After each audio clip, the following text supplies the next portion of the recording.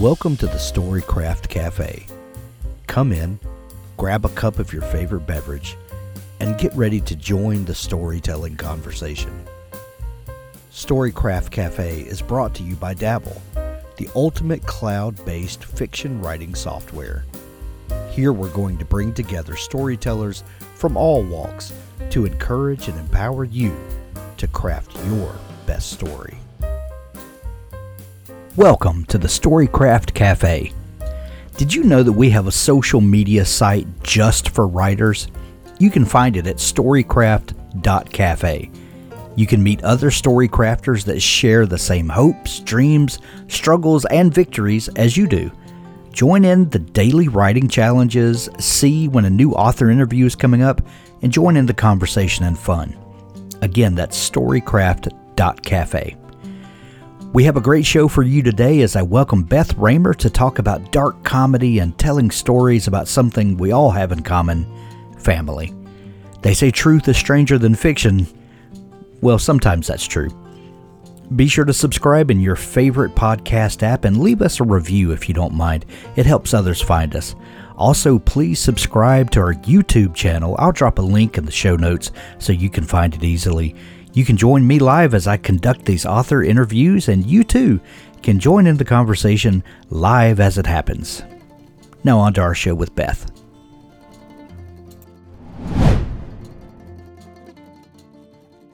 Well, here we are again live in the Storycraft Cafe. I am your host, as always, Hank Garner.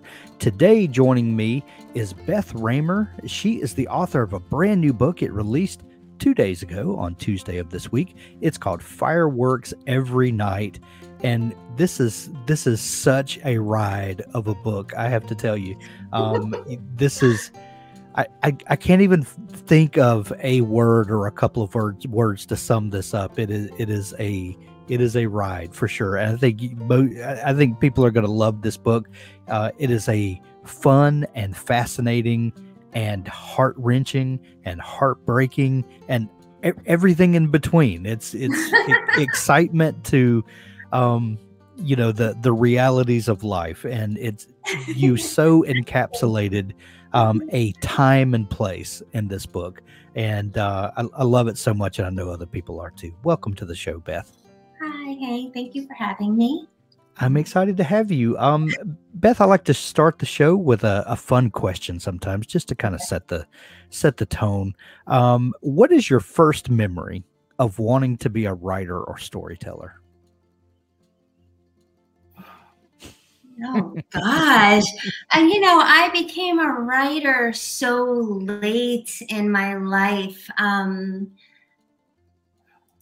I don't even know if I have a memory. I think, I moved to New York City when I was 24, and I moved here from Las Vegas. I was not a writer or anything, and I met friends. A lot of my friends that I happened to meet, I moved here to box in the Golden Globes, and I met a circle of people who were all artists. A lot of them were writers, and I loved hanging out with them, and I was a reader. One person who became a friend of mine, Robert Annecy, he was actually my sparring partner. I had read his memoir, The Gloves, and very first person, just this is life in amateur boxing. And I loved that book. And when I moved to New York City, I got in touch with him, and he became my sparring partner. He took me to parties. He introduced me to New York. And I think I saw the writing life through him. And I was kind of like, maybe I could do this. If Robert did it, maybe I can do it. So I think that was when I had some kind of energy in my head going toward being a writer. I love it. Did you ever consider yourself a storyteller or a collector of stories before that point? Because, looking back over your bio, you've had, a roller coaster ride of a life, which, a lot of us, if you're a writer, I have known a couple of people, and we've done over 1,500 writer interviews with authors, and very seldom do you interact with a person who says, I've only always wanted to be a writer. That's the only thing I could ever imagine myself doing. And my sole purpose was to do that. That is a very minuscule amount of people that can say that.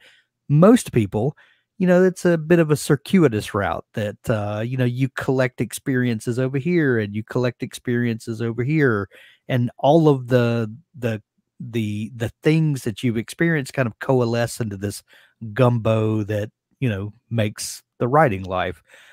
Did you ever consider yourself as like someone who collected stories, or were you ever that person at the party that's like, oh, let me tell you this story?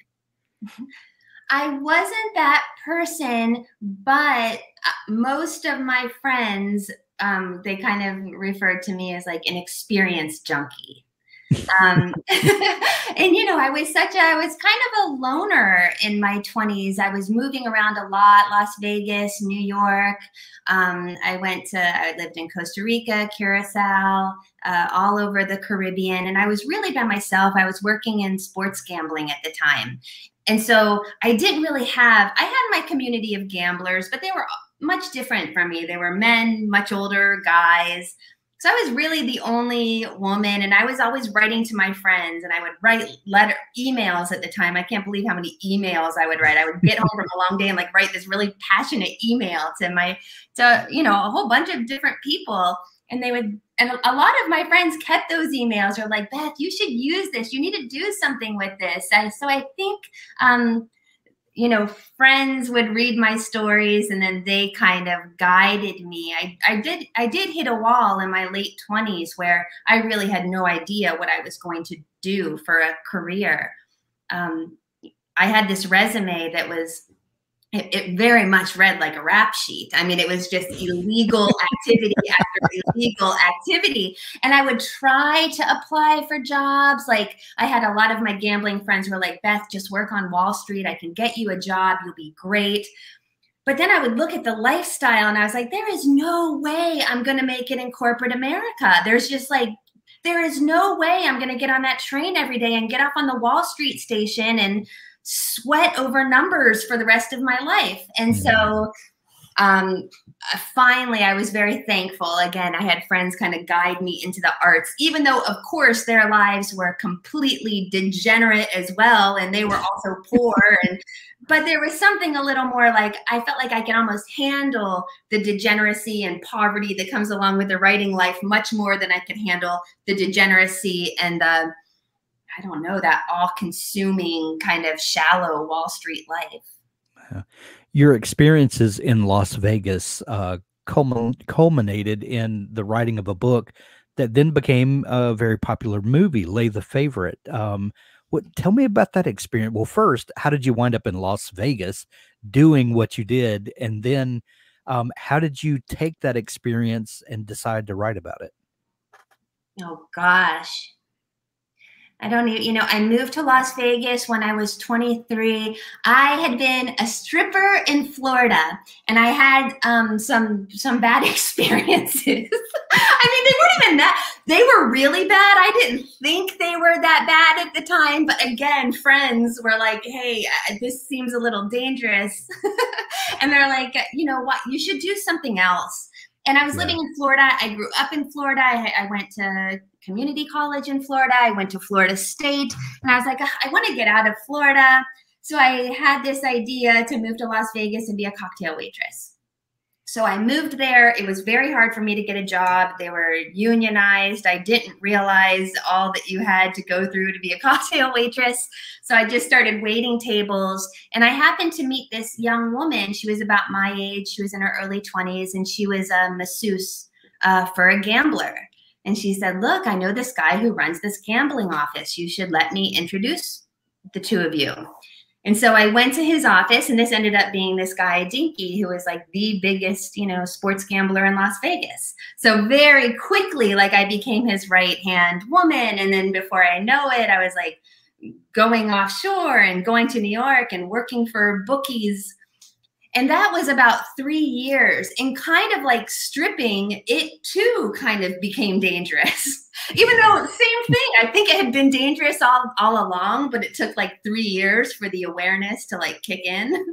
And once again, friends were like, Beth, what about this? Why don't you try to go into writing? And I was a reader. I love reading memoirs. Like I mentioned, Robert Annecy, The Gloves, was an inspiration of mine. A woman, Lily Barana, wrote a memoir called Strip City, where she kind of just writes about her last year of stripping in all these strip clubs across America. So I liked this notion of using my life, my experience to just write a first-person account that explores a subculture. And I thought, wow, that actually sounds kind of easy. I think I could do that. It wasn't the most ambitious project in the world. And so that's when I was dating a reporter, and he had gone to Columbia, and he said, let's, use your emails that you've written me, and let's just use that for your application. And I got into Columbia.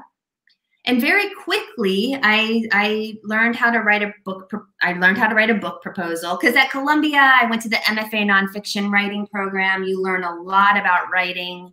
But it wasn't until I took a book writing seminar, Sam Friedman taught it in the journalism school at Columbia, that I learned how to like sell a book. I learned the business of publishing.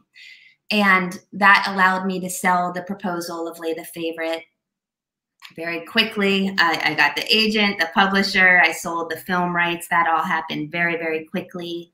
The screenwriter finished the screenplay of Lay the Favorite before I finished the book. So that was, that's how that world works. There's not, they are on a whole different type of energy and focus in Hollywood. And writing a memoir is very different from writing a piece of fiction. Well, for a number of reasons, but we'll just talk about the publishing side for a second. You actually sell a proposal for a memoir before you've written all of the book. And whereas fiction, most times when you sell a novel, the agent and the publisher, they pretty much want a finished book before they make a decision on it. So that had to be different. That okay, I've sold this thing, but it doesn't exactly exist yet. Now I've got work to do. Yeah, it adds some pressure, certainly with Lay the Favorite, where it all happened so quickly. I had never published anything before. But I actually sold the novel on proposal. Nice. Just because Lay the Favorite did well, and I wanted to keep momentum, and my editor at the time and publisher, Julie Grau, it was at Spiegel and Grau then. It doesn't exist anymore, or it does, but it's not under the Random House umbrella anymore. But they said, just come up, write about what you want your novel to be. And I did. I wrote like a 10-page document, and that's how I sold it. So I've never gone through the process of writing something first and then trying to sell it.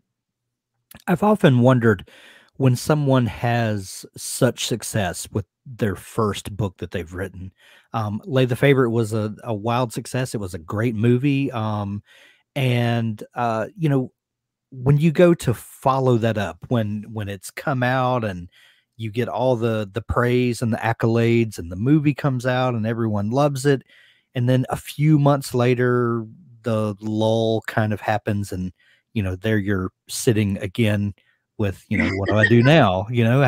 What is that feeling like, having that kind of success right out of the gate? And then everyone starts asking, well, Beth, what are you going to do now? Well, I think that's why, I'm a very just antsy person. I mean, right when Lay the Favorite came out in 2010, and I sold my novel, I think it was 2011 or 2012. I don't know, but it was very quickly. I didn't let myself get to that point. I just did it again. I just sold my third book. I anticipate that I might dive into that, oh my God, all I'm doing is staring at my computer all day, or whatever it is. I don't want to get there. So I always make sure I have something to work on, something to sell, something to look forward to. It's kind of like success and failure are not that different. No matter what, you have to keep going. Right. You just have to. You have no choice. So whether you have a huge success, it doesn't matter. People forget about it very quickly. Yeah. So you just have to kind of plan ahead. You do have to plan ahead for just how to keep your career going and your sanity. And we have a saying that we use a lot. The blank page is the great equalizer. It doesn't matter how much success you've had in the past. When you sit down to write a new book, everyone stares at the same exact blank page. Exactly. And that's a humbling, but it can be very empowering at the same time. That I have just as much opportunity now with this new story that hasn't been realized, as everyone does. Yeah. And plus there's the feeling like I've been here before. Right.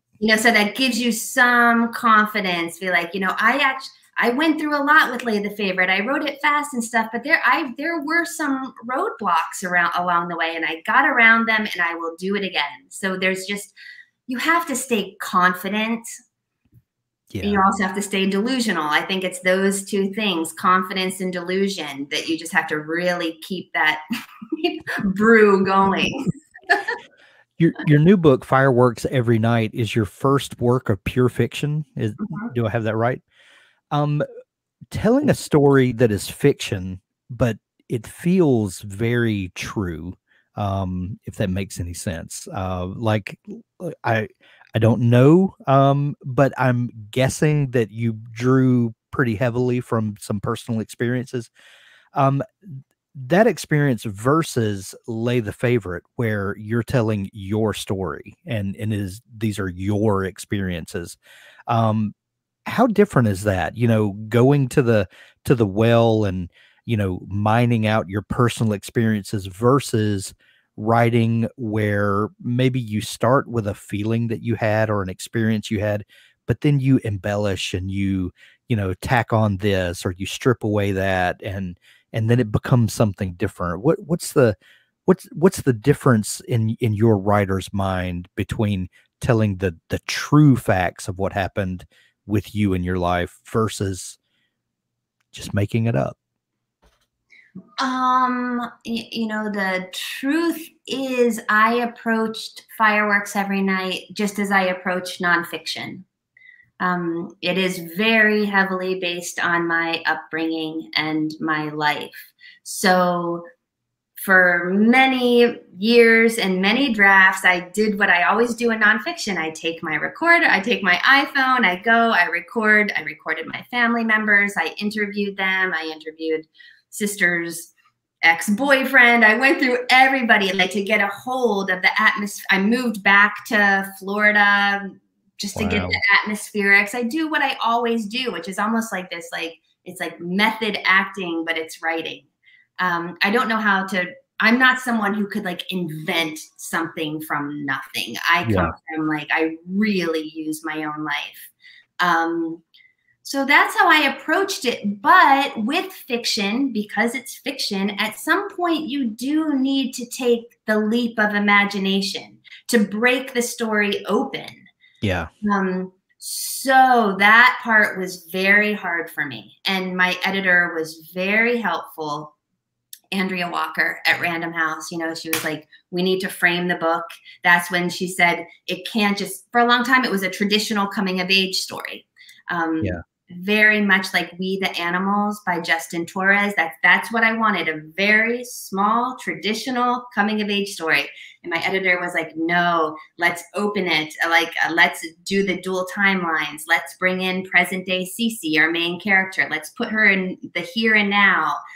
Have more fun with this. Make this bigger. Open up some themes. Let's give her a job. Where is she in life? So I was like, okay, I can do that. So, and even though I still borrowed from my life heavily, even with that, it did free me up in terms of theme and fun. I gave her the job working at the zoo, which brings in this whole theme of survival and the animals and the wildlife. So I mean, that's how I approached it. I don't think I'm very much I'm not a purist fiction writer. I'm just Well, the dual timelines were so brilliantly done in the book, and the book opens um, with the first thing that you encounter in the book is this harp. And we learn over the next couple pages that this is the eve of Cece's wedding, and she is in this home of her in-laws, and there's this object there that really sets a tone for that portion of the book, and using that object as kind of an anchor, that was I kind of thought about this over and over again, that this object is the first thing you encounter in this book, and it's at such diametric opposition to the other yeah, side. It really, I'm struggling for words, but it really serves as a contrast piece. Maybe is the yeah. what was the idea behind this object that you opened the book with? Well, so CC, it's a great question. Let me think about how to answer it. My book, there is a lot of imagery in the book, and I think I was very focused on on the stark juxtaposition. I wanted it to be as stark as possible between CC, this family she's moving into, what her new life is about to be like, and where she's coming from. So I thought like the harp was just such a image of just wealth and the carefreeness that comes with wealth, and the beauty, and just but also kind of a little bit, oh God, what's the word? I don't know. There's something like, if I had Marie Antoinette's harp in my living room, I think I would be a little bit embarrassed. I'd be a little bit embarrassed, but they're not. It's this beautiful object. It travels to all these different museums and conservatories.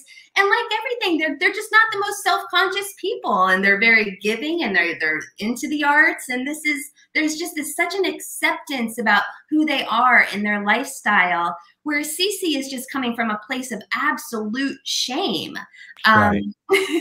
So that, and then we go to chapter 2 right after the harp and the engagement party, and the first image you see of Cece's upbringing, it's the tray of orange samples, and like there's flies on them. Right. So it's also like, okay, so very stark in the compare and contrast. And this is a whole new world we're entering.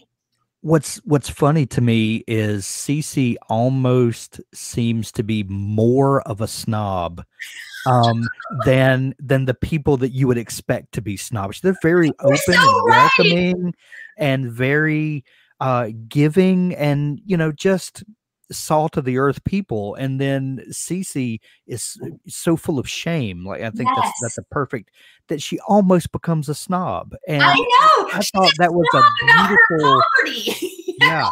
That tells us so much about ourselves when like, oh, this is, seeing that played out that way really makes you look at yourself and your own experiences to like, oh my gosh, do I come across that way? I hope I don't. Yeah, I know. It's crazy. It's crazy, but it was beautifully drawn. It was beautifully drawn. Thank you. The cast of characters in this book are phenomenal, and I think central to the cast of characters is Florida itself as a character. I live in the deep South, close to Florida, but not in Florida. But we travel to Florida. What's that? Where do you live? Well, I live in South Mississippi, so but very close. But we travel to Florida quite a bit, and there's something about crossing that state line where all the memes over the last few years of Florida Man, are hilarious to me. But all great memes are really dabble in a little bit of truth. That's what makes them resonate so well. And it's kind of funny, that it's obviously an exaggeration, but a little bit, Yeah. There's a little bit of truth there. Oh, yeah. But the way you represent Florida in the 90s is what was your idea about representing this place the way you did so that it feels like, it's a character in the book? I mean, I think that was just a priority of mine. I feel very loyal. I feel devoted to Florida. I mean, it shaped me. I love Florida. I feel like I lived in New York now for I am a New Yorker, but I have this very strong inner Floridian Yeah. that I'm proud of, and that I defend the state of Florida. So I wanted to just get it right, and I wanted to capture the wildness, the beauty. It was so unhinged even back then, but it was the starting of everything. Yeah. It's the starting of where we are now in the state of Florida. You see the there's this part where Cece's in school, and they have portables. Did you go to school in portables in Mississippi? Like the temporary buildings. Yeah, the like chicken coops, like on the I don't even, on the cinder blocks, and you're like sinking into the swamp while you learn math.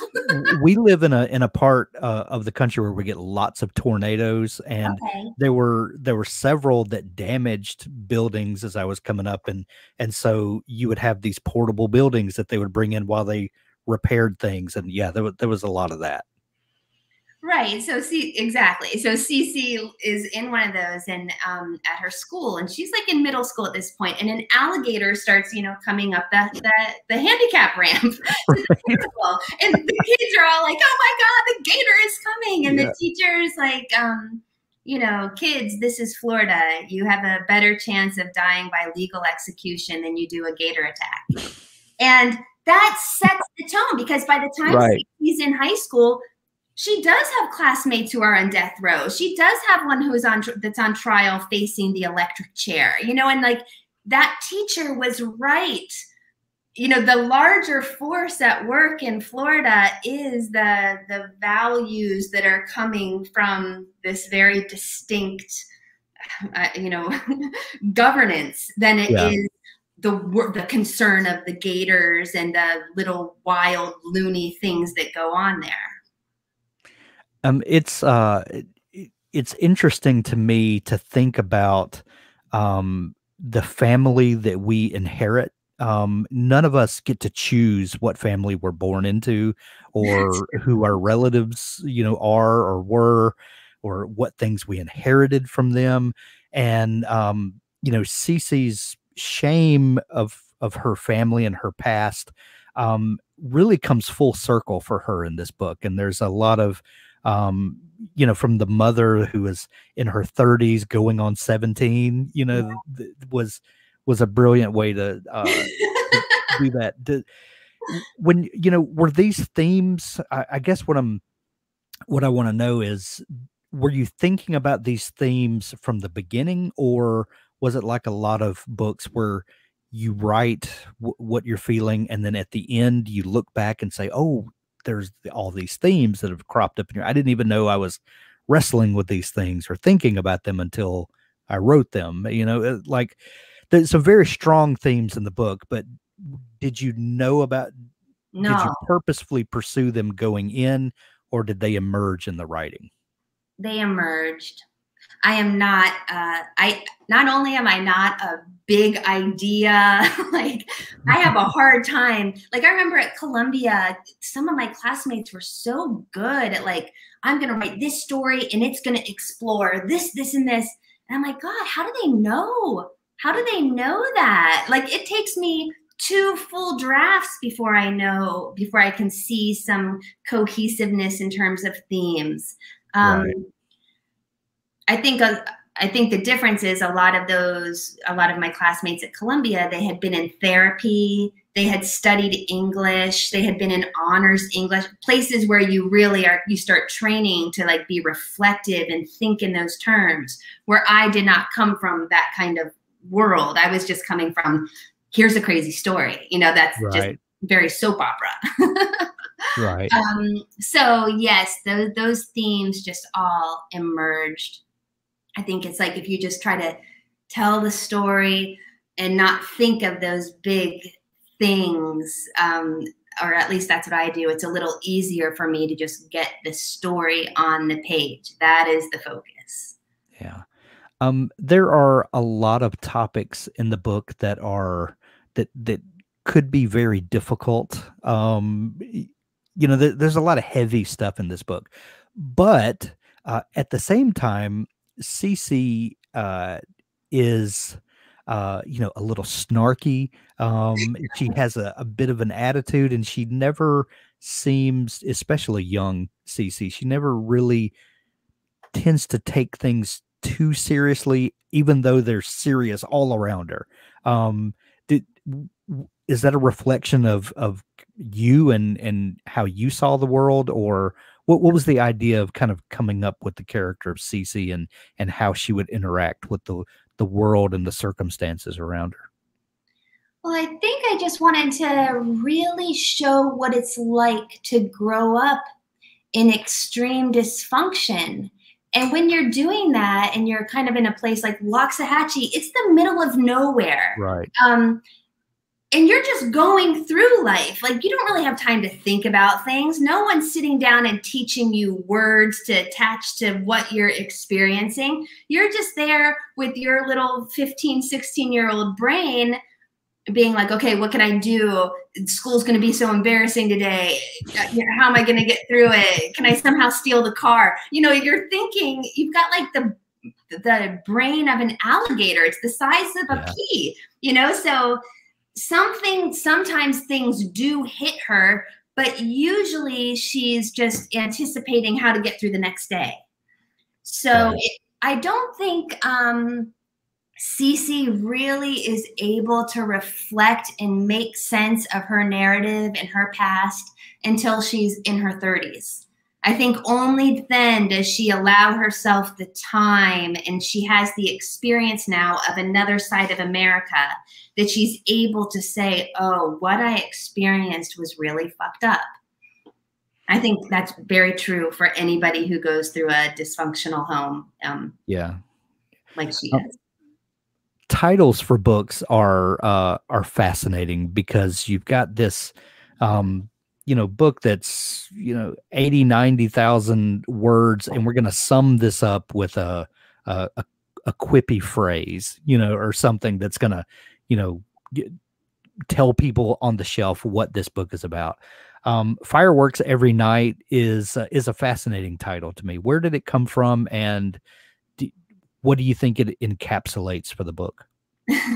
Well, it came from a brochure that my father had when we, the state of Florida did this campaign in the 80s to get people not to just vacation in Florida, but to live there.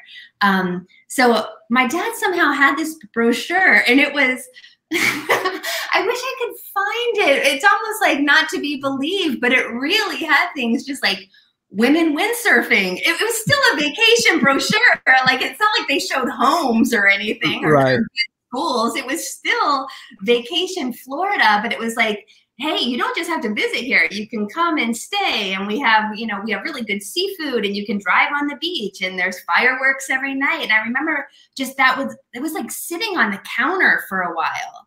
And I remember the picture was like just this generic picture of fireworks. Yeah. And that just always, that stayed with me. And so I just thought it would be a great title, because it captures the thrill. Fireworks every night, it's so thrilling. It's so sexy, but it's like, to really experience fireworks every night is enough to drive you mad. Yeah. Well, and it also, fireworks, if you're talking about interpersonal relationships and family, fireworks are not always a good thing, and when you think about, being in a family where there's fireworks every night, that can be stressful, and, something that you would want to move across the country to avoid, and not invite your mother to your wedding, because there were fireworks every night. That's right. It was a great dichotomy. That is a great dichotomy in the title, I thought. Thank you. Well, Fireworks Every Night is available everywhere now. It came out a couple of days ago. Go visit your local bookstore, support local books, and pick up a copy. Or we're going to put links to it in the show notes where you can grab it from Amazon or Audible. Have you listened to the audiobook of it yet, Beth? No, did you? I haven't yet, but Yeah, I was thinking about picking it up for the holiday weekend coming up. I would like to experience the book all over again, with someone acting it out. So Yeah. but we'll put links in the show notes. If people are just discovering you and want to follow along with, what all's coming up with Beth Raymer, is there a place where they can connect with you online and follow along? I mean, I'm on Twitter, Beth Raymer, and I have my Instagram, which is Beth Ann Raymer, ANNE.